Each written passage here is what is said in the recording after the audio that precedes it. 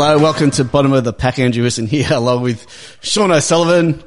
Hello. And our European correspondent from sunny Belgium, Alex McGaskey. Goeiemiddag. Alles goed? What's that now? That is Dutch. How is everyone? Dutch. Yeah, very well. Of course, me and Sean are very, very happy after the weekend of football.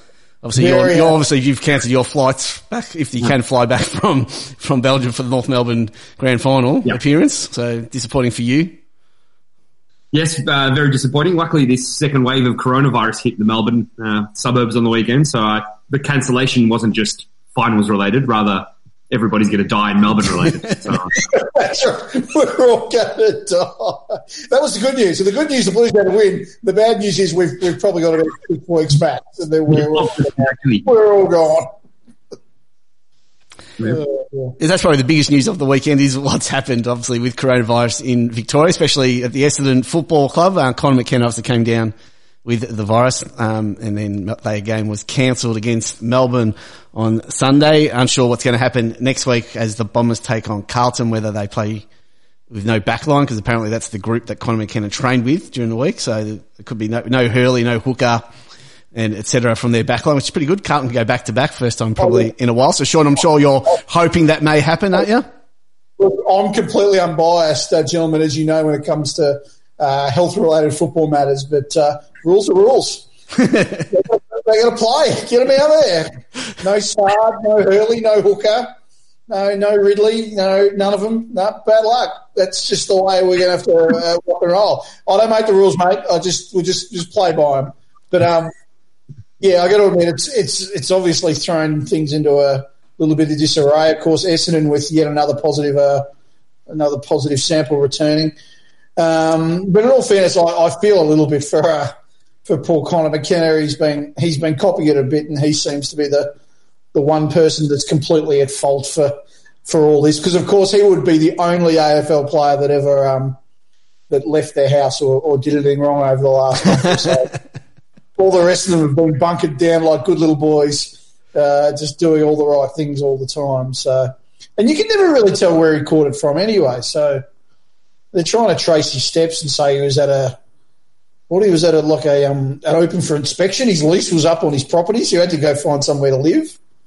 I mean, what's he supposed to do? Just fucking stay there, and then when they kick him out, just sleep in a street. But it's certainly interesting because, the rules are, and again, you're talking there before that his little group of 8 that he was training in, obviously they would need to go into quarantine as well or could be out for 14 days. Apparently the AFL said to teams, don't have them as forward groups or defensive groups and things like that, because if something does happen, it's one out, all out. So sort of share the love or share the lines and the positions between groups, which Essendon seemingly even do. They had all their defence together, so they're at risk of having all their defence out. But it's a bit of a dog's breakfast at the moment, isn't it? Yeah, and we won't know probably, God knows, probably till Thursday, Friday maybe, then what will happen with that game on the weekend. So it's going to be interesting decisions to be made. It doesn't make any sense to me why they would even think that they'd be able to play the Carlton Essendon game. I mean, they all share a facility. Like, people went in to disinfect the entire Essendon facility. So that means, in theory, everybody's come in contact with one of these portions where Conor McGregor was, regardless of this close training group.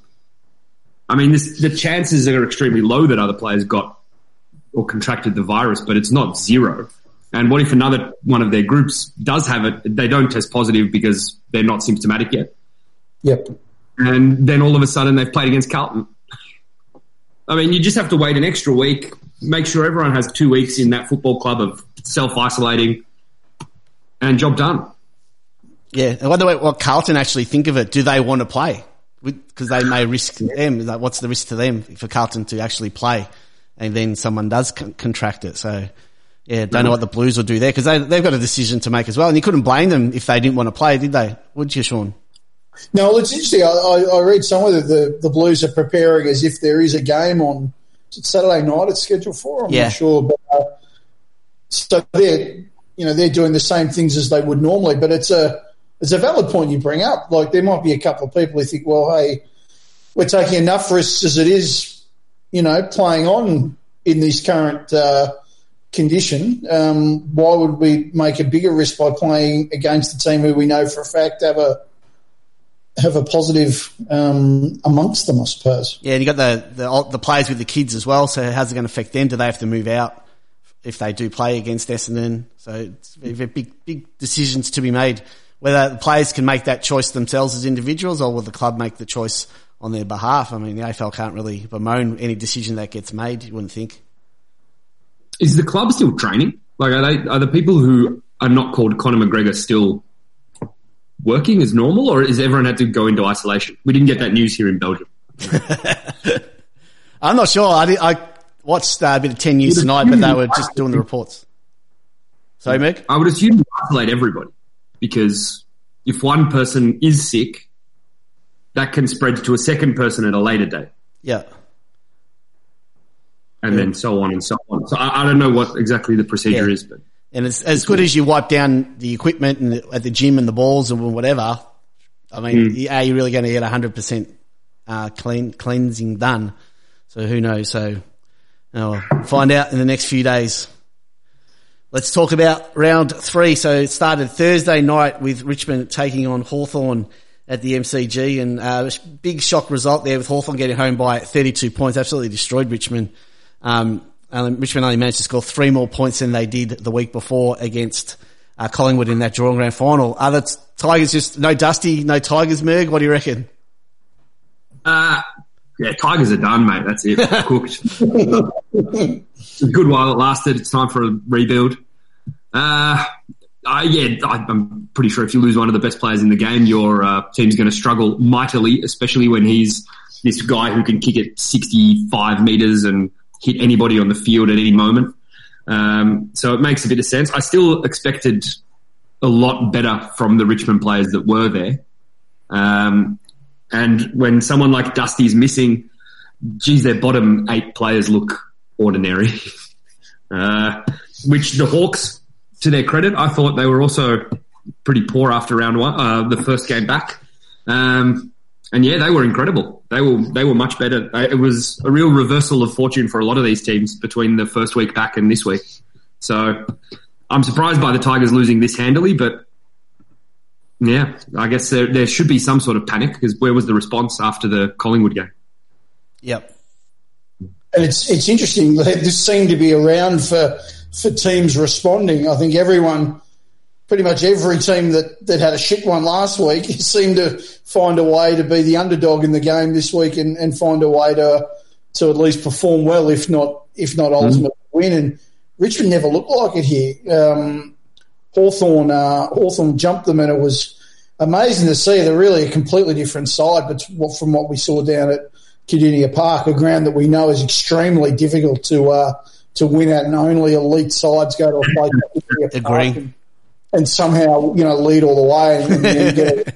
So, it wasn't that big a surprise to see Hawthorn turn it around at more familiar settings. But I mean, you were talking about the out for Richmond, and that certainly didn't help their cause. But gee, Hawthorn had a reasonable in the beautiful Jaeger O'Meara returned, and he didn't waste any time getting stuck in. I thought he was outstanding in the middle and really took over the primary midfield role. You'd say that I know it's only one game, but certainly he seemed to be the main man as opposed to Tom Mitchell. I really thought Jaeger O'Meara was probably best on ground along with Chad Wingard, but he's a massive plus in that midfield. So they've got, O'Meara, Warple, Wingard, Mitchell, Shields in there doing a job. It just adds that bit of extra depth through the midfield, and that's where they were getting first use of the ball through, Segler dominating Soldo in the ruck, and they never gave him a sniff, really, did they? And you did mention there Isaac Smith, who obviously benefits greatly from those inside mids. His running ability on Thursday night was next level, and he really tore Richmond apart on Thursday night. And when he's on, they look like such a great team, don't it? When he's out there just running the Ks up and down those wings. So he was fantastic. The Richmond forward line, much vaunted, wasn't it, last year? I mean, all the small guys that were always going to bob up and kick goals. I mean, they haven't really been seen this season, have they? Rioli's been quiet so far. I mean, Tom Lynch didn't win the comp. He won the comp. No, he didn't win it last year, did he? Went close. 60-odd goals last year. Struggled so far. I mean, you can understand when, round one, when Jacob Reading touches it up, that's just going to happen to everyone. But, against, Sorry. But yeah, the small forwards just aren't doing the stuff. I mean, they're probably, the Vikings playing the best small forward who wore a Richmond jumper last year, plays for St Kilda now, and Daniel Butler. So, I mean, did they get rid of the wrong bloke? Yeah, they're just things aren't cooking in their kitchen at the moment. I mean, they'll be fine and they'll come back, I'm sure. But, yeah, I want to, cause you remember, was it last year or the year before they started off really, really slowly? I think they might have been just outside the 8 by about halfway and then got going. It might have been last year, was it? They were about 6-6 or 6-5. They won like their last 10 last year. Yeah, and they went whooshka. So it's a marathon, not a sprint, and but it's interesting. Is there anything to maybe the shorter games in the fact that they just wear teams down? The fact that it's a shorter game, lessens your ability to do that? Do you read anything into that? No, when you give up 5 goals to nothing in the first quarter, you're obviously not starting well, are you? Where's the pressure then? You allowed the first 5 goals of the game. I mean, it's too late then anyway if you're playing a 20-minute quarter. Yeah, true. I do enjoy that after the Hawks got all this criticism for having Ben McAvoy in the back line, they brought in another tall man to play there, that Jack Scrimshaw. So I think their whole back line is basically over 190 centimetres. They have a win. Absolutely haven't seen any sort of mention of this in the media. Everyone's shut up. McAvoy suddenly the answer back down there again, and everything's all working well. Because they had Paul Puopolo was the laid out. So I think Clarkson is just as an F you to everyone, goes, oh, you reckon we're too tall? We're going to leave our smallest bloke in and bring in a bloke 6'4", and still shit it in. It's like, yeah, so that's just Clarko. All right, Friday night, Western Bulldogs took on the Giants. No Josh Kelly, he was late out in that game. No Toby Green, so everyone probably thought things weren't going to be as exciting as it could be, but the Doggies obviously started that game. They throw Nick Haynes to do the toss of the coin against Bont. Sean, what do you think of that move? Oh. It's a bit villain. I mean, and poor old Nick Haynes, he just looks like a stoner, so he's not the most intimidating human being in the world, you know what I mean? Like I don't know, if you sent up, someone with an angry look on them or something like that, I don't know, if you sent up, even Callan Ward can get angry, or someone like with a real demeanour about them of being quite imposing. It's like Nick Haynes is going like, oh, hey man. Yeah, Taylor, good luck. Well, they really scared the shit out of Bont. Like, it was like, yeah, it clearly didn't work in the fact that GWS started the fight and the Bulldogs finished it because I think with the laid out of Kelly was always going to hurt because the Giants just don't have, as you can understand, they just don't have the depth they once had anymore. So if they're missing a couple of their key guys, so they had Green out, Kelly laid out, and then just to rub salt in the wound, Lockie Whitfield got a whack early doors and was out for the game with concussion. So they were there for the taking, but geez, they were quite aggressive at Bont early, weren't they? Yeah, probably paid. Yeah. Was it payback from they beat him in the elimination final last year. I mean, Bont broke his with Larynx, wasn't it, or something like that? Yeah. But I mean, still got heated. I mean, it's just a typical push and shove, no punches really thrown, but very aggressive. Yeah, it seems fairly, as much as that handbag stuff sort of gets full on, it kind of did. So it added something. And what you're noticing is that we're getting smarter brawlers in the fact that I've seen this in a couple of games now. As soon as they hear the siren for like quarter time, half time, they realise, right, I can't give away a free kick. So I am chips in. That's it. I can do whatever now. Because sometimes they do handbags. They realise as soon as I drag someone to the ground, Buddy Ray's is going to run from 370 metres away and play a free kick in the goal square and impact the game. And but when the siren goes, And that's my favourite thing ever watching. I think it was quarter time. There was a big brawl. I think Lee Fisher, one of my favourite umpires, was just in the vicinity, blowing his whistle as if like that was going to stop him. So there was like 25 blokes in a brawl ripping jumpers off each other, and here's Lee Fisher. Oh. Yeah. Guys, cut it out, guys. Blowing this whistle. I'm like, oh, my God. Wouldn't AFL players respond to this a bit like Pavlov's dog? I mean, every time they hear a whistle, they just stop and go, hang on, there's a situation going on. The police have whistles as well. So clearly it also works with the general population. Other than that, I mean, yeah, look, I enjoyed the intensity based on the two teams fighting. I loved that during the bigger brawl, the sound man turned up the crowd noise, which was... Yeah, it was a big brawl, wasn't it? Yeah. Other than that, I wasn't overly impressed with this game, to be fair. I didn't think it was that great. It just seemed like the Giants sort of punching Bulldogs players and then the Bulldogs players would kick goals. So it was a bit disappointing. I didn't really watch much to the end just because, I mean, it's like 8 goals to 5 goals or how many did you got? 4. I mean, I've been pretty disappointed with the standard of football since everything's come back this whole year. But so be it. At least there are some positives. I see Tim English looked okay for the first time in a little while, which is nice that he got to go up against the oldest ruckman in the world. But yeah, I mean, other than that, it's nice to see the Dogs flew the flag, I guess. That's about. I agree with Greg. This was overall a shocking game of football, and the highlight was the brawls, and also the end of that brawl. I think at quarter time, I think it was Finlayson had a sort of off the shoulder jumper number where it was sort of showing a little bit of upper chest and horizontally across, bringing back memories for people of my vintage of Andre the Giant. I think it was WrestleMania 4, WrestleMania 5, with a little horizontal off the shoulder number that I was particularly impressed with. And I think might have been Aaron Norton, because every player has a spare jumper. By half time, he was wearing number 40 because he had 2 jumpers ripped off him, so he was really getting involved, which was terrific to see. But the good players were back in force for the Bulldogs. Caleb Daniel off halfback, McRae, Dunkley. Great to see Toby McLean back. For some reason, he wasn't picked in the... And Libba. And Libba, of course, yeah, who were terrific and had that bit of extra grunt and aggression. While, you look at some of the names on this GWS list, you know, when their depth's tested, they've got a lot of kids that I'm sure will be okay in time, but yeah, they've still got a bit to go. One quick thing on GWS, is Heath Shaw cooked?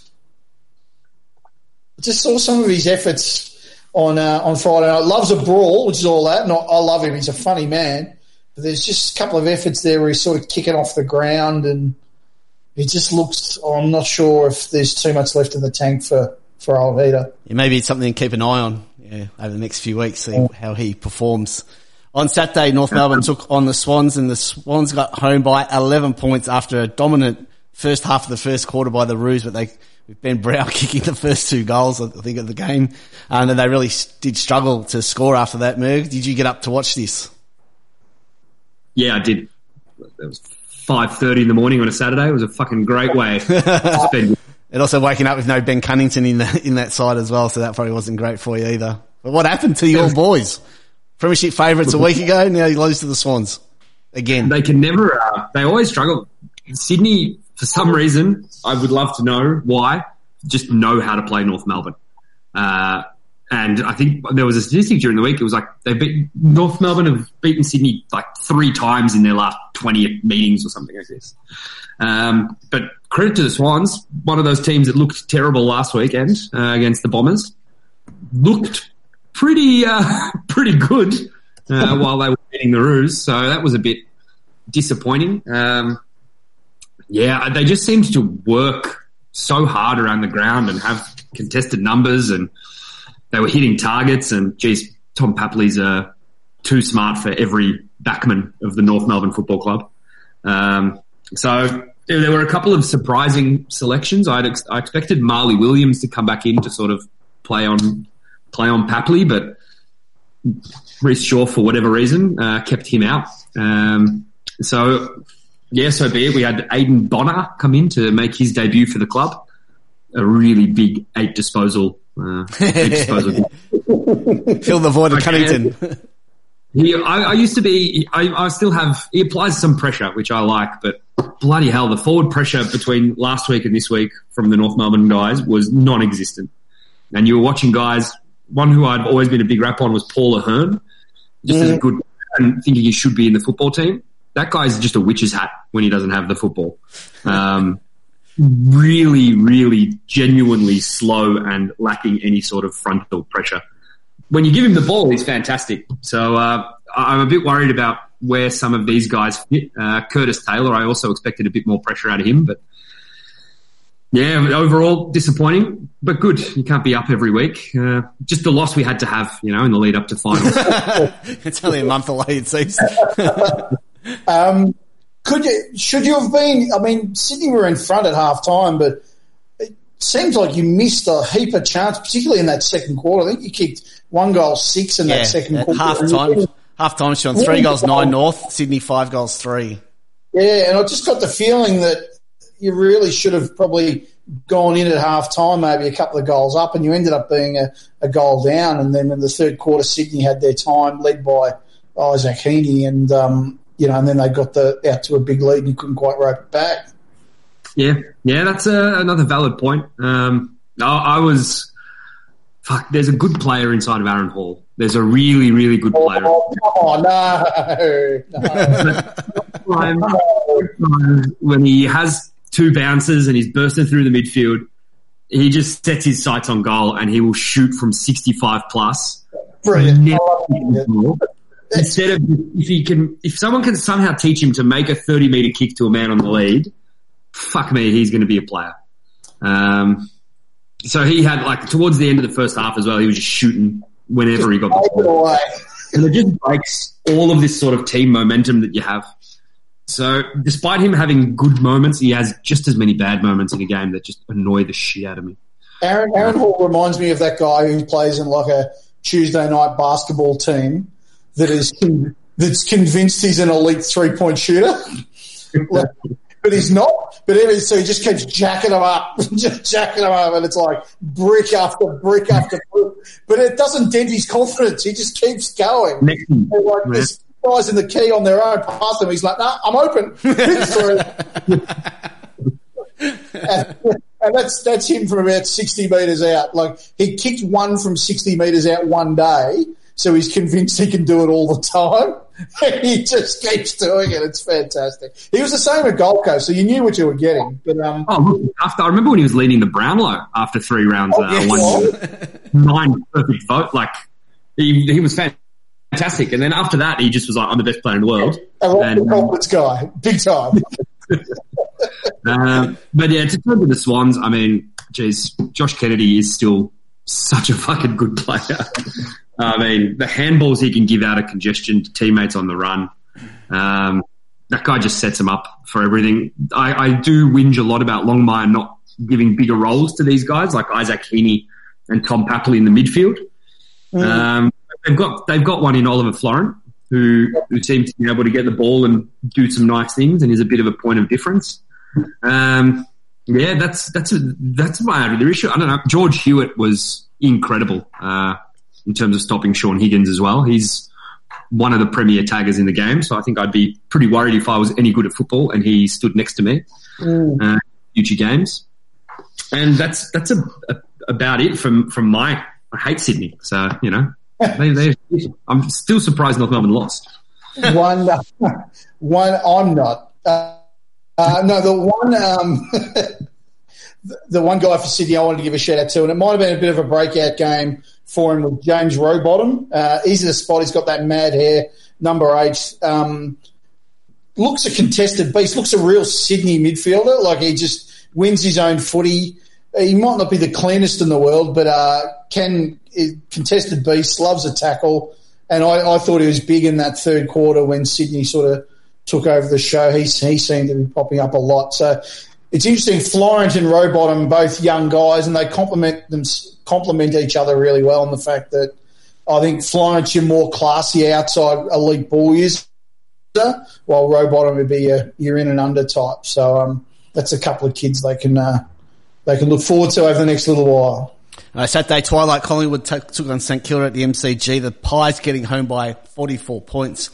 Pies were fantastic in that first half, kicking 10 goals to 4 and looked like they were going to post a big score. They only managed 2 goals after half-time. In fact, there's only 3 goals kicked after half-time total in this game. So it was a real crap second half where you thought, Collingwood were playing some really, really good footy, Merg, and he was just hoping this was going to kick on in the second half. They're going to have a big win and just see some great ball movement flying around, but it just ended up being a real struggle and not a great contest in the end. Yeah, I know. I was still disappointed watching after the North Melbourne game, so I still kept thinking, fuck, how did we lose to Sydney? That was my main takeaway from the Collingwood St Kilda game. How the fuck? Absolutely fucking ridiculous. But yeah, I mean, the Pies are a very good team. I also didn't watch the second half of this game because, I mean, it was clear to me that it was getting over, but they've just got so many just intelligent football players. Just watching Steele Sidebottom and Scott Pendlebury play together in the same team is a pretty fortunate position to be in as sports fans. Yeah, they have so many guys that can contribute and bob up and kick goals, and it was good to see Jaden Stevenson back. Why was he not in the whole bloody year? He would have beaten Richmond alone last week. Yes, they're a high quality team. They seem to be coached quite well. I don't know if they have the correct systems in place to support any sort of racial issues within the club, which is what I've been doing. On the field, what they managed to put out there is extremely good. Yeah, agree. I think St Kilda fans are getting a little bit carried away. They had a couple of wins and all the new recruits were clicking, and this was a good old-fashioned reality check. Collingwood are the real deal. And St Kilda will be fine. St Kilda will be okay, but I think this is an accurate descriptor of just how far, off the top end of things they are. I mean, this is a team that's been, for the most part, its core, it's been together for quite a little while, and they just know what to do. Taylor Adams has had a terrific start to the season. There's still some good players still to come back into this side, and Mason Cox. So does he come back in? No. What an insult. There's still some good players to come back in here, and Mason Cox. Went straight through to the keeper there with the host, but that's appreciate you picking that up, Merg. No, I don't mind him. I'm only having a bit of a dig there, but Darcy Cameron's going okay. He didn't do anything in this game, but yeah, like you say, Merg, you said you didn't watch the second half of this. No, you didn't. That's the best move you pulled. Podcast, Merg, you got to speak. Yeah, that's right. Yeah. Shake your head. Also, if I can just slightly go on a tangent, why does Andrew Wilson have this professional microphone and headphones set up? Sean's sitting in front of a fucking white screen. I'm just sitting at home yelling at my computer. Mate, we need to distribute this wealth. He does. For those at home, he's looking ever the professional there with the headphones and the. Well, I fucking do everything, don't I? Sean, how you go with technology, Sean? You got fucking no hope. Merg's too far away to do it. Merg can do it. We've got this Google Talk thing going, and I'm assuming it's working. I don't know what's going on. There's a green light on my screen here, so I'm saying that's a good thing. But yeah, good call, Merg. But yeah, no, it's Darcy Cameron. He didn't have to do much. I mean, when you've got Marchek having his best game of the year, that's just as good. One of them will pop up. Guy I like. I think his first name's Tyler Brown. The other Brown, Callum's brother. He's very good. He's going to be a damn good player. Bit taller than Callum, and he's got some moves, doesn't he? So when he matures, he's going to be a damn good player for Collingwood, which is going to be annoying. And Josh Dacos as well, also showing signs that he's going to be he's going to be a player as well. So, yeah, good to see a team like Collingwood getting some kids they badly needed. Obviously, they're really struggling for depth and quality players out there. So, no, good stuff. Saturday night, the Lions took on the Eagles at the Gabba, and the Lions got home by 30 points. And the Eagles, I don't know, wheels are falling off, aren't they? Mentally, it seems a little bit for them being stuck up on the Gold Coast at the moment. But yeah, they haven't had a great start to season 2020, Sean. I mean, they're highly touted, weren't they, to be a premiership contender. If they keep losing these games, and by the time they go home, it may be too late. Well, before I say anything, there are worse places to get stuck than the Gold Coast. I'm just putting that out there. We really make it sound like it's, they've got no electricity, no running water. They'll be okay. But in saying that, it is extremely unfair that due to these COVID circumstances, they have to park themselves. Just a quick one. Why didn't they play Fremantle in Perth first? And had an extra week at home before moving, like Adelaide and Port Adelaide did. Yeah. Yeah. Also, they don't travel 4 weeks in a year. I mean, they travel every other fucking weekend. Yeah. You're getting them out of the way now, and then you get to stay home for 4 fucking weeks. What are you whinging about? They whinge about the travel. They've only travelled once so far this season. Admittedly, they've had to stay where they are, the other side of the continent, but they've only travelled once. But no, in all seriousness, and I don't think it's a coincidence that the Perth teams, who are both in a hub, have the collective strike rate of 0 and 4.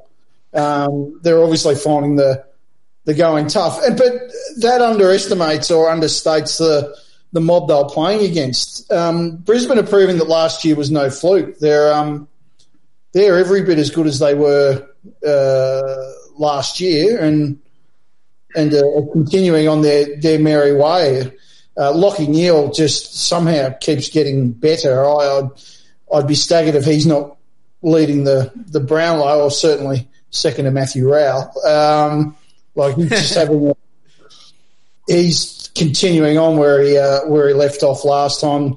I don't know what he had possessions-wise, but I'm sure he had a heap. 32 possessions, 7 tackles, 2 goals, 7 clearances. Talk about a burger with a lot. But they've got some other kids that are coming along that we've sort of been watching out for. Hugh McCluggage was enormous in this, 26 Cossies and 12 contested possessions. Jared Berry, another that came through that draft with Hugh McCluggage, kicked 3 goals. Jared Lyons, who obviously couldn't squeeze into that elite Adelaide lineup. Or that Gold Coast midfield. Yeah. Or the Gold Coast midfield. There's just understandable Gold Coast. They knew they knew that they had Sir Matthew Rowell coming, so they didn't. They just had to make room. But Adelaide. Oh boy. They've just got all bases covered. They've got good depth in the midfield. They've got Harris Andrews, who's a gun fullback, centre half back. I don't know, key back. They've got winners all over the place, and they're not going to be losing too many games at home. And I got to admit, obviously, I was watching another game on the Saturday night, which we'll talk about for the next hour or so after this, but.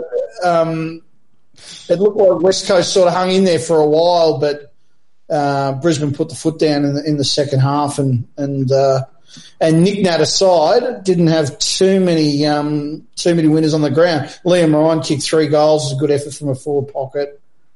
Gaff's continued his good year, but yeah, things just aren't cooking for the Eagles, and I think they are a bit shitty that they're locked away the other side of the continent. And to be brutally honest, I don't blame them.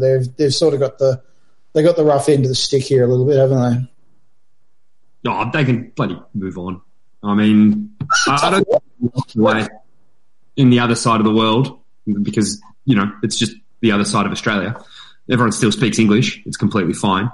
I just think it's the weather conditions that they have to play in, and their kicking and marking style that Adam Simpson has introduced and had them be very successful with. They just can't chip it around. The ball doesn't come that much. There's just all it is congestion in this game on the Gold Coast or in Queensland. So even the best people who are like users of the football, I mean, you look at Hugh McCluggage, his disposal efficiency is like 50%. Andrew Gaff, 50%. Tim Kelly, 29%. Like these guys are just, all it is just get the ball, kick it as far away from somewhere and then run to that location. And that's not the Eagles' game plan. They like to control and finesse the ball on the ground. Brisbane, they play in Queensland quite frequently, and I think they are much more used to grit and grind football rather than the Eagles. And I would just like to say, I watched most of this game because I hate Carlton.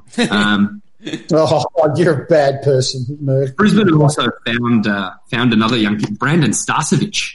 Yes. He looks very good just off that backline /wing. Just gets involved. Seems like a smart player. I assume he's is he? Son of Craig? Oh, it's a common name. Former Collingwood and Brisbane great. I'm just going to run with it. Son of. Brother. Yeah. Nephew, I don't know, something.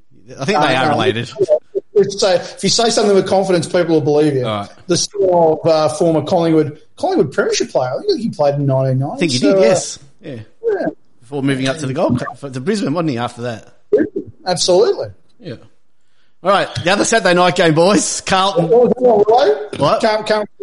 Can't recall, Willow. What was that game? Saturday night, Geelong took on Carlton down at Kardinia Park, and the Blues, with a start-to-finish win, never trailed once, led for the full, how many minutes? 30, 60, how many minutes have we got? 64 minutes game, or whatever it is now, something like that. But the Blues got home by 2 points after getting a 42-point lead at some stage through the game, and fortunately, the Cats stormed back in a very nervous time for us as Carlton supporters, Sean, wasn't it? Those dying few minutes. But Carlton were fantastic, weren't they, on Saturday night?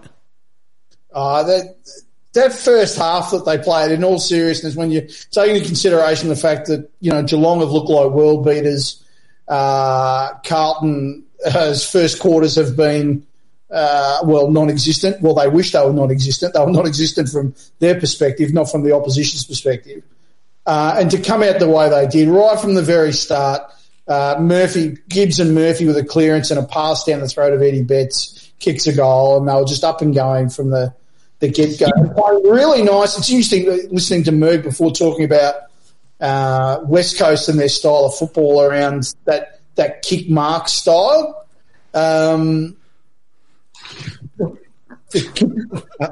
Hey? He said Gibbs, not Cripps. Oh, no. You watched a rerun. Yeah, that's right. I watched the wrong day. I thought Andreas Everett was good up forward. And really, I think Dibuerel really provided an option up forward. Brett Johnson was really winning that inside ball. And the job Nick Martin did on Tom Hawkins, I thought, he's still alive for the old dog yet. And finally now the critics might get off Pagan's back. He can actually, with all these rejects from other clubs, he can really make something happen. I think the next 10 years look really, really bright for Carlton. Anyway, where was I? Gibbs to Murphy. Gibbs to Murphy. Cripps to Murphy to Eddie Betts. And it's funny, it all started with Eddie Betts and it all ended with Eddie Betts in the middle, but that first half from the Blues was just electric. And that's what I was talking about, the West Coast style of football where kick mark. Carlton's kicking and their marking was incredible, Willow, wasn't it? They were just hitting targets everywhere. Yeah, the use of half-back was brilliant. I think Jacob Wiedering, although he did obviously a fantastic job on Tom Hawkins, yeah, but his use by foot is great as well, which then makes him a more damaging player because you can actually use him coming out from half-back with his pinpoint 30-metre passes and things like that. So he's been really great. And then Doherty seemed to be back to his All-Australian form from a couple of years ago, just marshalling that back line and setting us up. It was great stuff. And the greatest ruckman in the history of the modern game. The Pit. A lot of people will say Grawn and Gundy. Grawn and Gundy. Oh, how well am I going tonight? But the obvious one, I think the one that'll go down as one of the great ruckmen is the Frenchman, Marc Pitonnet. The new Frenchman. I thought he was Italian. Everyone calls him Pitnet, which I just think's uncultured. It's Pitonnet, and he's a beast.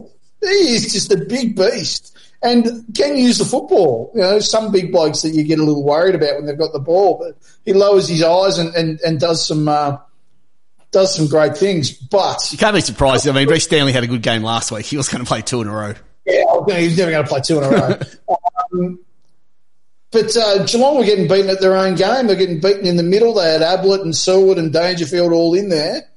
And Blues were completely dominant. No one was more surprised than... We just had Cripps in there. It was Cripps and Pitney, 1 out, or 2 out versus those 4. And we just dominated. Just Cripps too good.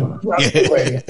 And at three-quarter time, Geelong had pressed a couple of times and sort of got within 4 goals at different stages, but Carlton went and got a goal when they needed it. And at three-quarter time, we were thinking, how far? How far? Percentage booster. Yeah. But Geelong woke from their slumber, and I think the ball crossed halfway maybe twice in the last quarter. We scored a point. It was literally one-way traffic. It was the closest we got to our forward line was the centre bounce when it came up to the middle. It was absolutely extraordinary, and you couldn't, you could say Carlton were tired, but they could not get near it. Just couldn't get near it. And Geelong, as Geelong can do down at Kardinia Park, just started turning it on, and their good players were stepping up and got within a goal with a good few minutes to go. And then slowly but surely started ruining opportunity after opportunity to win the game. In the end, when you watch the last 5 minutes, you're thinking, how on earth did Geelong not actually win this? Yeah, we had the Grind Myers play on, which Doherty was brilliant, saved it on the goal line. The Ablett miss. That was really bad. But then we got a bit of luck too when Simpson touched the Duncan snap. Yep. Yeah, and got just a fingertip to it. But yeah, probably more the Ablett. I think Ablett kicks that. It's a 2-point game with about 4 minutes to go. Yeah, and we had no hope of hanging on whatsoever. We were absolutely running on empty. We had absolute donuts. Yeah, fortunately there was one moment that really kind of ruined Geelong's chances of winning this game. And I don't know how you felt about it, Andrew. I don't think I asked you. But it was when Tom Hawkins took a long set shot for goal, and it was going straight through the middle. Yes. And in an incredible act of defensive brilliance and ingenuity. He did have a good one. You want your big man on the goal line, punching the ball through. Yep. He absolutely jumped and met it at the apex of his leap, which is probably one of the better ones in the AFL, because he jumped about 5 metres above the Carlton player who was on this ball. And he just, on the goal line, double-fisted the ball, dragged back into play about 30 metres out from goal onto the bench. It was incredible. This bloke should be Liam Jonesing his way around the back line. That was an incredible piece of defense. Strange play. It's always a strange play when players do the double fist instead of marking it, but when Radagly's on the goal line, we could have let it go for a goal or marked it, and then Geelong probably win. It was an unbelievable decision. Bash back into play, Carlton get the rebound, away we go. Good times. He had about 7 options. And he just get out of the way as an option. Poor guy. I'm not sure if he should be the next Socceroo goalkeeper or the Australian volleyball team should be calling. That was a mad spike down. And when I watched it at the time, this is how flummoxed I was. That's clever. He's kept the ball alive rather than let it go through for a point. But I realised he was standing between the 2 big posts. He's kept it alive instead of letting it go through for a goal. Well, fucking mark it. It's not so clever. No, He did have a good day because he knocked out Luke Dalhouse with a head clash as well. So he had the best day of summer. But he's a good player. He'll bounce back. Oh, what a player! Somebody was doing. There's a guy on Twitter who does votes for Carlton games all the time and gives just Carlton like best and fairest votes. He goes Radaglia one. We couldn't have won it without him, and it's true. It was just the best. And he hit it like 20 metres. Like, smashed it. It's only a rebound 50. Did he win the Golden Fist? Oh, sure. He has to be up there for the most unique one. It was just glorious. And the fact that he went for the goal, like, what do you say in the rooms? Yeah, I know. Yeah, it's like my bad guy, sorry. Like, what? As someone who's fucked up in countless times on a footy field, I can relate. What you do, what Radaglia needed to do as soon as you walked in the rooms, is find Graham Myers and go, mate, what the fuck was that? Yes. Divert attention. Turn up Myers cost us. And then turn around in front. You got to kick them in the hope that no one remembers what you did in the second quarter. Oh, it was great. It really topped off a wonderful night. But in all fairness, those last 2 minutes, Willow, I wasn't a good person to be around. No. And that guy Eddie Betts, what was it? 3-on-1 basically, wasn't it? And he just laid that tackle there in the middle on Henry and got the free kick and then went down. He kicked a point, didn't he? That was our only score of the quarter. And that was probably after the siren. Yeah. Fantastic to get a win. Is there any news whether the broadcast companies are going to release the Zoom footage of the Carlton fans during the last few minutes? Because I would just love to hear the conversations that are going on in some rooms. We're fucked. Fuck, not again. Yeah. They're all shit.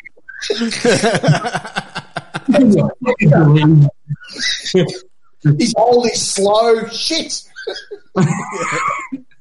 That would be pretty good.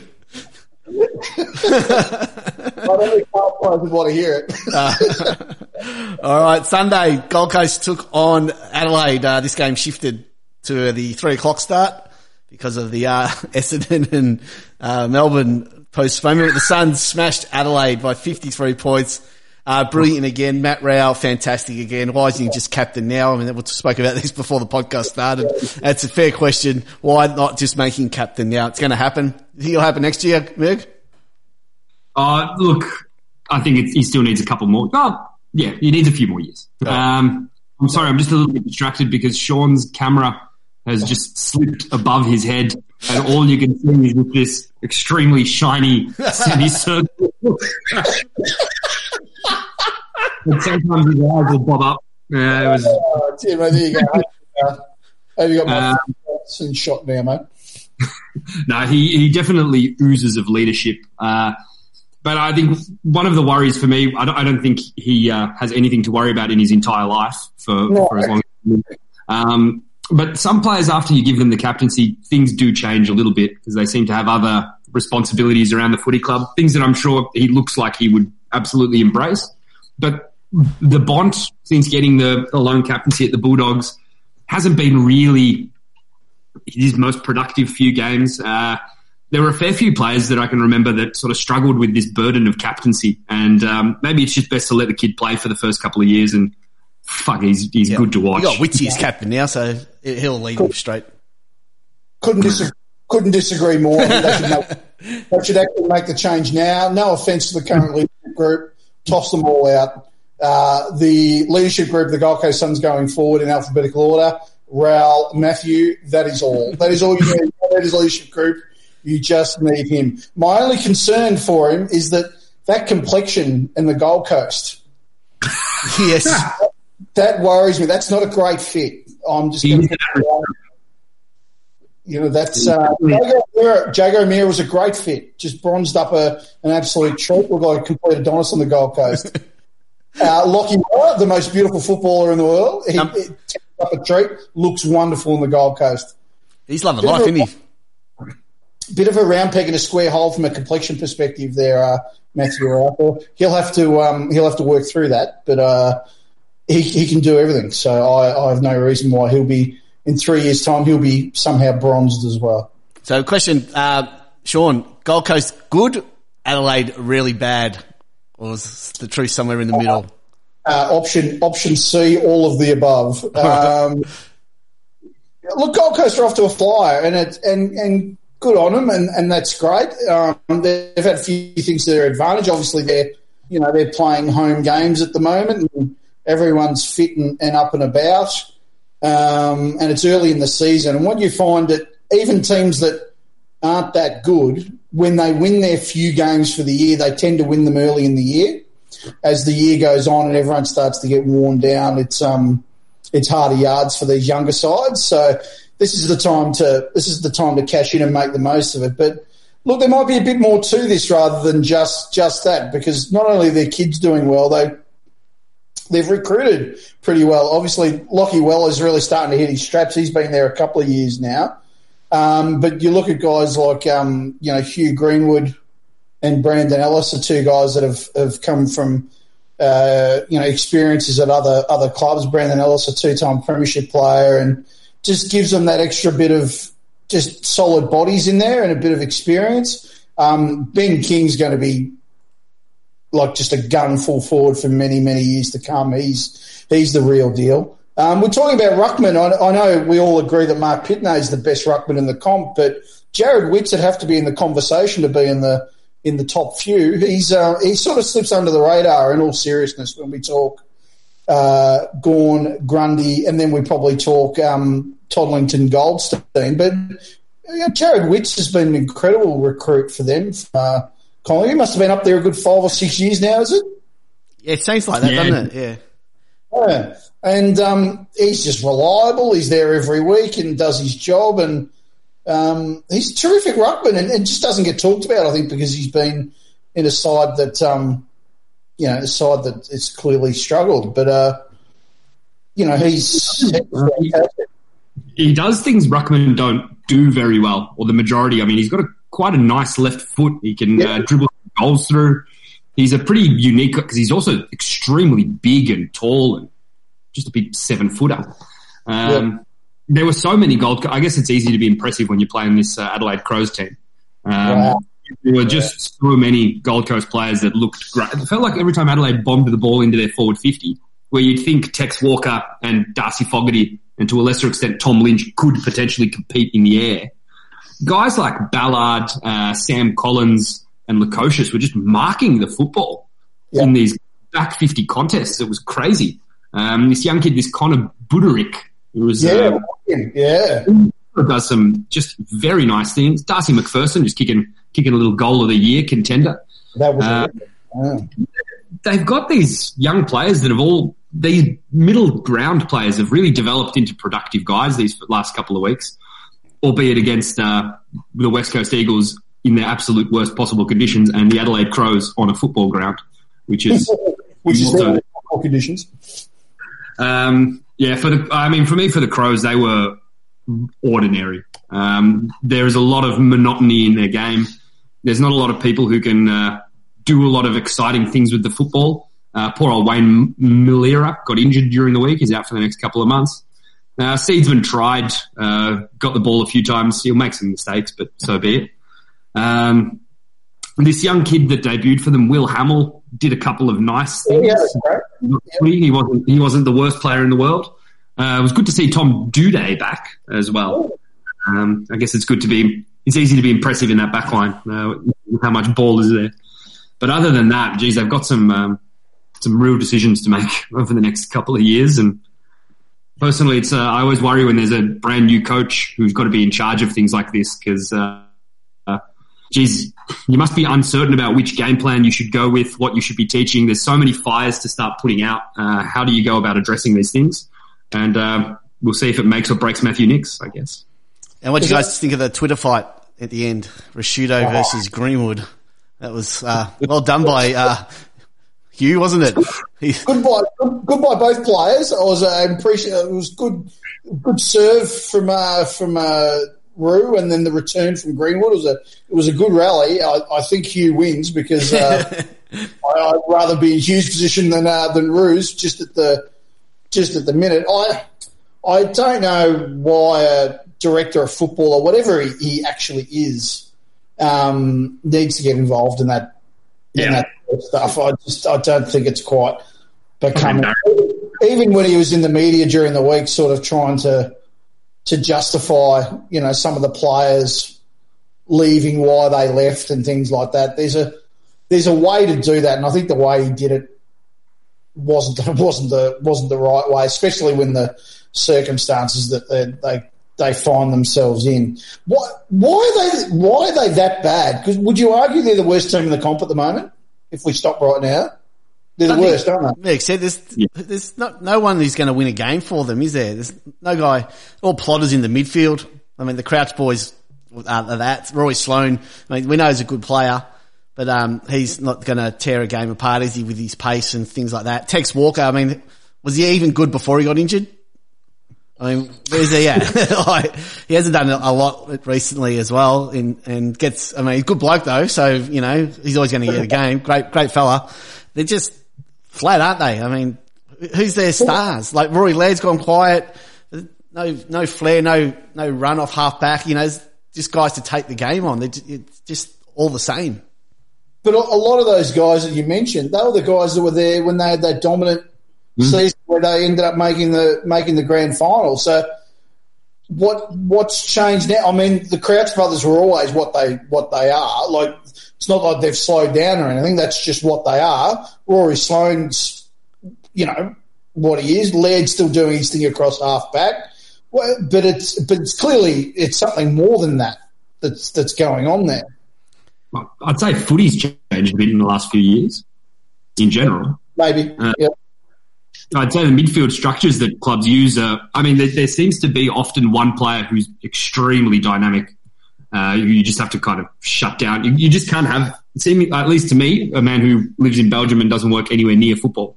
You can't have these sorts of guys who are just, for example, with North Melbourne, I've watched it when there was Ben Cunnington and Jack Zeeble and let's insert a third monotonous man in there.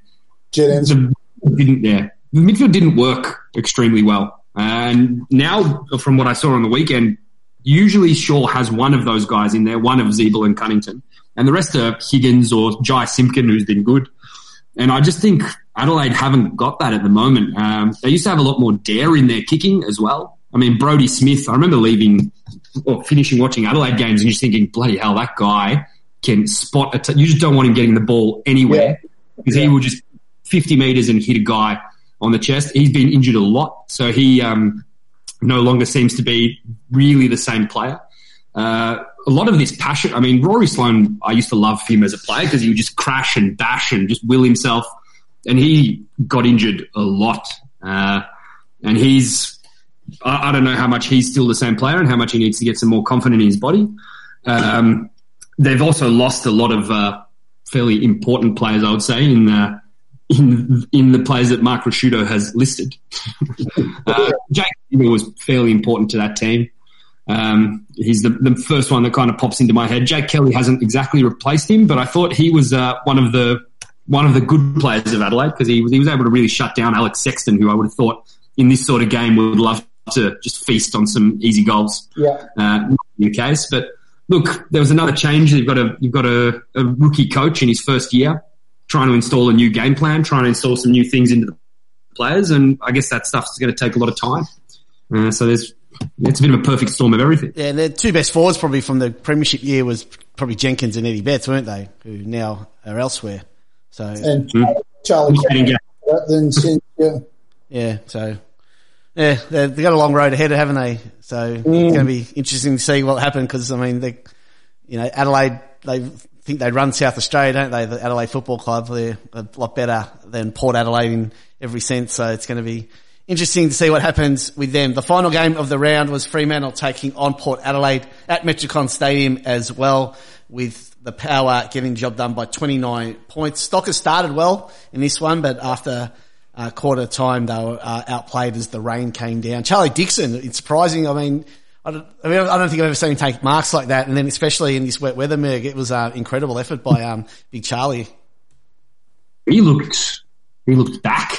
That team is dangerous when he's up forward. Shades of Jay Schultz during the glory era of Kings. He's an extremely big boy, and when he's clunking things and going back and kicking goals, and he has a bit of that arrogance that Charlie can have, it can only mean good things for the Port Adelaide Football Club, and it is very dangerous for the opposition, such as this week, the poor old Fremantle Dockers. This game was strange because it was a nice start for the game between the Freo and Port. Both were pretty even during that first quarter. I started believing in Freo to actually be the first West Coast team, Western Australian team to win in Queensland this year. But that second quarter, as Port started blowing them away, the rain started coming in, and that rain absolutely bucketed down, destroyed a lot of these things, but the Port players continued on fighting. I mean, Ollie Wines, welcome back. Yeah, after his suspension. Finished. But then, as I complained about monotony in the midfield, Port seems to be able to do it a little bit with Wines and Boak and Tom Rockcliffe and Brad Ebert. These aren't the fastest men in the world. So here it seems to work, but they've got some of these good users off the half-back line with Trent McKenzie, who can just 16 kicks in a game where it rained about 50 centimetres. Bloke didn't handball it. Cannon. Boots it. Welcome back. And young Darcy Byrne-Jones was quite nice. Hamish Hartlett. They can get the ball into some of these guys' hands and do some nice things with it. Yeah, one of the great comebacks, Trent McKenzie, he was absolutely staggered he was still on the list. Absolutely staggered. Wasn't he rookied originally for the Power? Yeah. Probably, I think, yeah. His two brothers play for the almighty Deer Park in the Western Region Football League. Oh, do they really? Yes. Oh, Deer Park. So they're probably on more money than Trent. They folded for this season. They're not playing Deer Park. They've pulled out if the season does go ahead. Oh, really? Yeah. Oh, okay. Back to Trent, Sean. Sorry? Back to Trent. Yeah, back to Trent. Well, of course, we remember Trent might have even been an original Gold Coast son. Would that be? He was.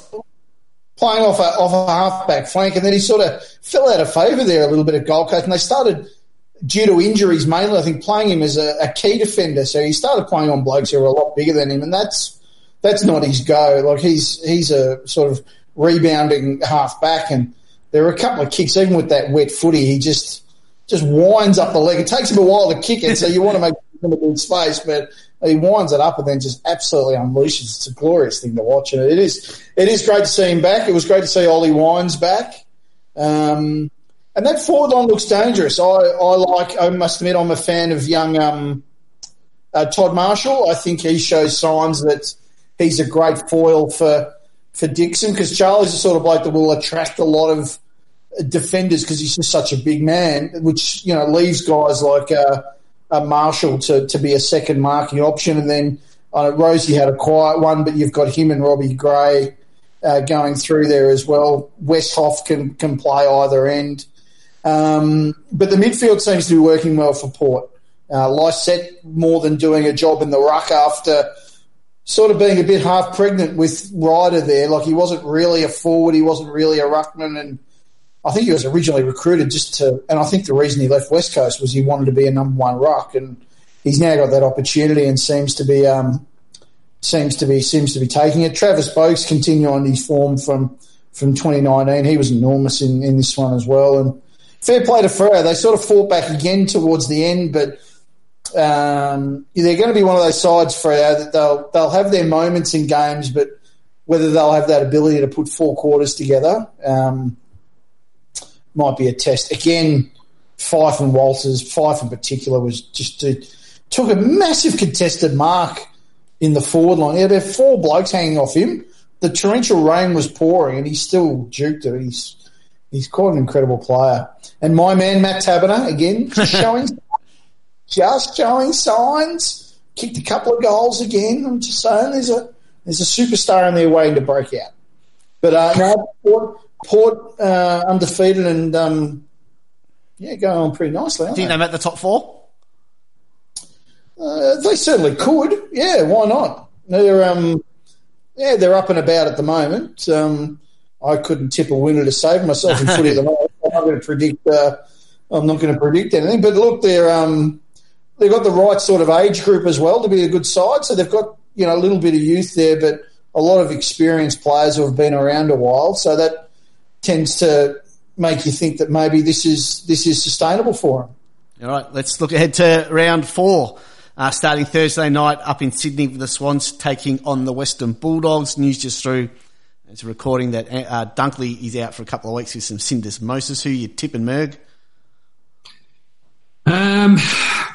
Look, after their game on Saturday, geez, I don't think the Swans will lose again. They're a really, really good team. I really think the Swans will win, actually, especially if Josh Dunkley's out. He's an important player for that Bulldogs team. Sean? At the SCG, you'd probably have to go with Sydney, but with no confidence. Yeah, no confidence. I'm going to tip the Doggies. Friday night, it is the Giants taking on Collingwood up at Giants Stadium. So, must win now for GWS taking on Pies, who obviously in good form last week. I'll probably tip the Pies in this one, Sean. I'll tip the Pies, but hopefully if the Giants can get Kelly, Whitfield, and Green back, that might make things interesting. And they'd want to show something after their pretty ordinary effort on the weekend. But you can't tip against Collingwood at the moment. Meg?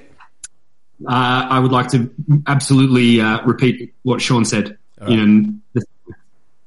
right, excellent. Saturday, you got the Power taking on the Eagles at Metricon. Who you got? You think you have to go Power, wouldn't you? Look, the Power have been undefeated in that little Queensland hub, just quietly. So, they're loving it. They're only a few thousand kilometres away from their family, whereas West Coast players are, 5,000 or so kilometres. So that must be it's a huge difference mentally to know that your family is 2,000 kilometres closer to you than the other team. So I think that's out of that reason only, Port Adelaide will beat West Coast. Sean? That's true. When you're sitting under a high ball and you know that your family is that much closer, I might go a bit hard. I might go a bit harder at it now. Port Adelaide at the fortress that is Metricon for them. You have to tip Port. Yeah. The twilight game is two teams coming off bad losses last week. St Kilda hosting Richmond at Marvel. Expect Richmond to bounce back, Sean. I do, but the fact that it's at Marvel has me a little aroused for the chances of St Kilda. I think they play better footy. There, but yeah, Richmond need to come back here. So you probably tip Richmond. Meg? Yeah, Richmond playing at Marvel is a bit like Fremantle or West Coast playing at the MCG. So pretty rare sight. Look. If Dustin Martin's back, Richmond are obviously a chance. If he's not, I would swing the balance towards St Kilda because Richmond were really poor. All right, Essendon, Carlton. Do we tip or not? I tip the Carlton forwards are going to have a big day. I tip this game will not happen. All right. I'll just go Carlton if it does. How Carlton will it be to lose? They bring like 6 kids from the Little League to play in defence and they beat us. All right, the other Saturday night game is the Suns taking on the Dockers at Metricon. I was surprised there. Man, what a feast for football in Queensland. I know. They're really attacking this market. I don't think I've seen anything about the Gold Coast Suns that suggests that they should be losing this game. I just want to see Matthew Rowell go one-on-one with Nate Fyfe and just completely towel him up. Make him look like an absolute goose. I just cannot wait for it. Like Merck said, isn't it great to see somewhere like Gold Coast that really just does not give a shit about AFL getting all the games? It really is wonderful. Gold Coast. Only go to Dockers. I just think maybe, the bubble will burst a little bit after a couple of good wins by the Suns. Sunday, Lions take on the Crows at the Gabba. I expect the Lions to win this one comfortably, Sean. This could be like, in Rocky when Apollo Creed was about to be knocked out by Ivan Drago and they're screaming at Rocky, throw in the damn towel. This is going to be one of those.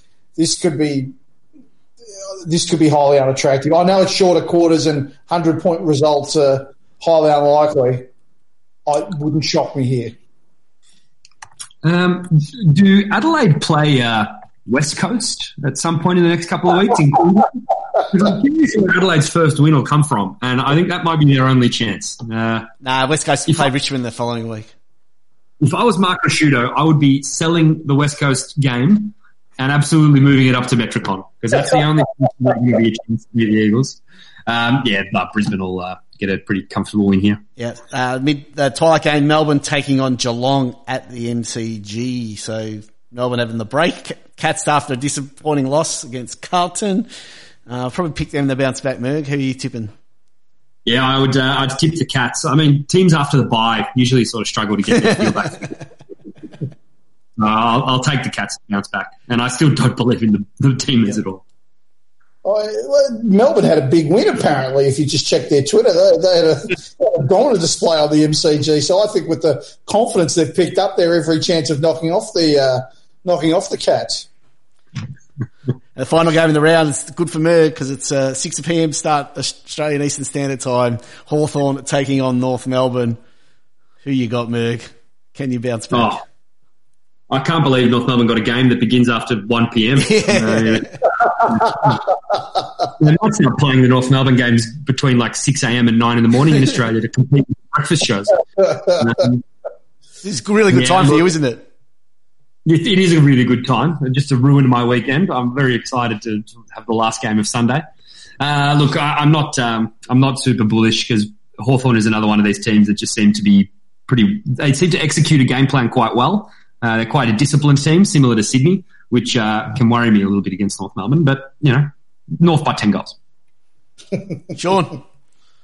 I think North can actually bounce back. I think they can win. You try not to laugh. There you go. I was serious. No, they're going all right. I'm going to go Hawthorn. I think they'll be able to get the job done.